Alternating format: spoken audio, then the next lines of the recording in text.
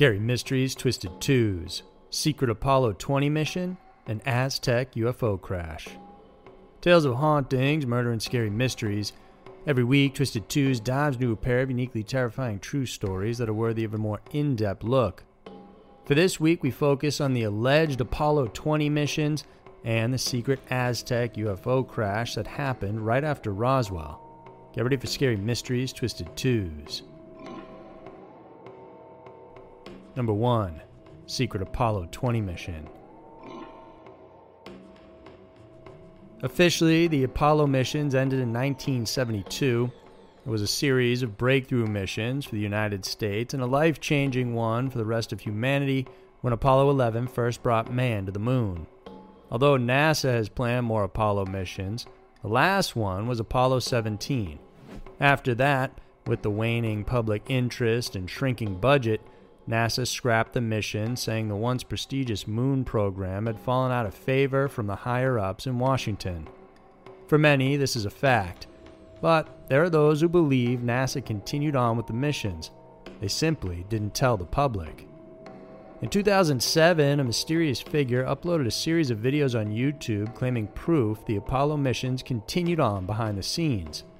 The mysterious user, calling himself Retired DAFB, said he was among the astronauts on the Apollo 20 mission.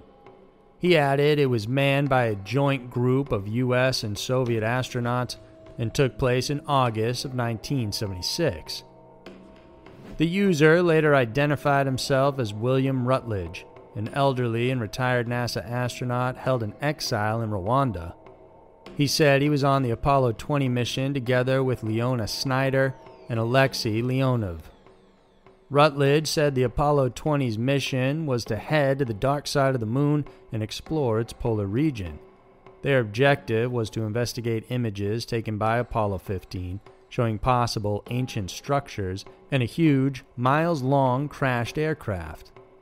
Bits and pieces of the video were uploaded on the YouTube channel, but when pieced together, it shows the astronauts landing near the Del Port crater. Their mission was to explore the abandoned cigar-shaped mothership said to be 1.5 million years old. Inside, they discovered alien bodies. The male was dead, but they believed the female was in stasis.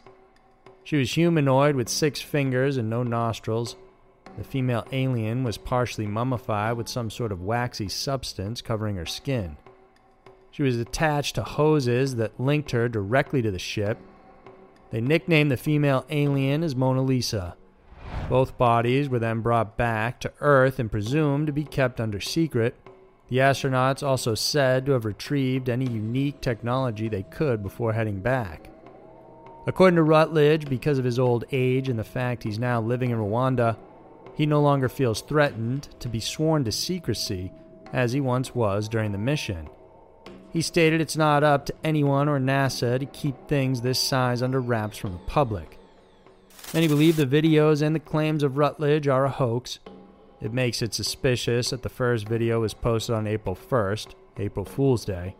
However, there are those who say that the Apollo 20 mission did happen and that the recovered ship and possible alien girl still exist today somewhere. Number 2. Aztec UFO Crash. Dismissed by many as a UFO hoax, the Aztec UFO crash never received the same notoriety as that of the Roswell one. But is there truth to the claim that this UFO sighting and crash did happen? The story goes that on March 25, 1948, 8 months after Roswell, a silvery flying disc was seen doing a controlled crash landing close to Aztec, New Mexico. It was around 3 or 4 in the morning, and 2 policemen saw a glowing disc fly over their car heading northwest. The 2 officers, Andy Andrews and Manuel Sandoval, followed the disc to the Four Corners area. At the same time, a rancher, Mr. Archuleta, leaves his house to feed his goats and sees the glowing disc while hearing a sonic boom overhead. The disc had hit the cliff on the other side of his ranch but bounced back, continuing to fly north. Shocked by what he saw, Mr. Archuleta made a long-distance call to the Albuquerque Air Force Base to tell them what he saw.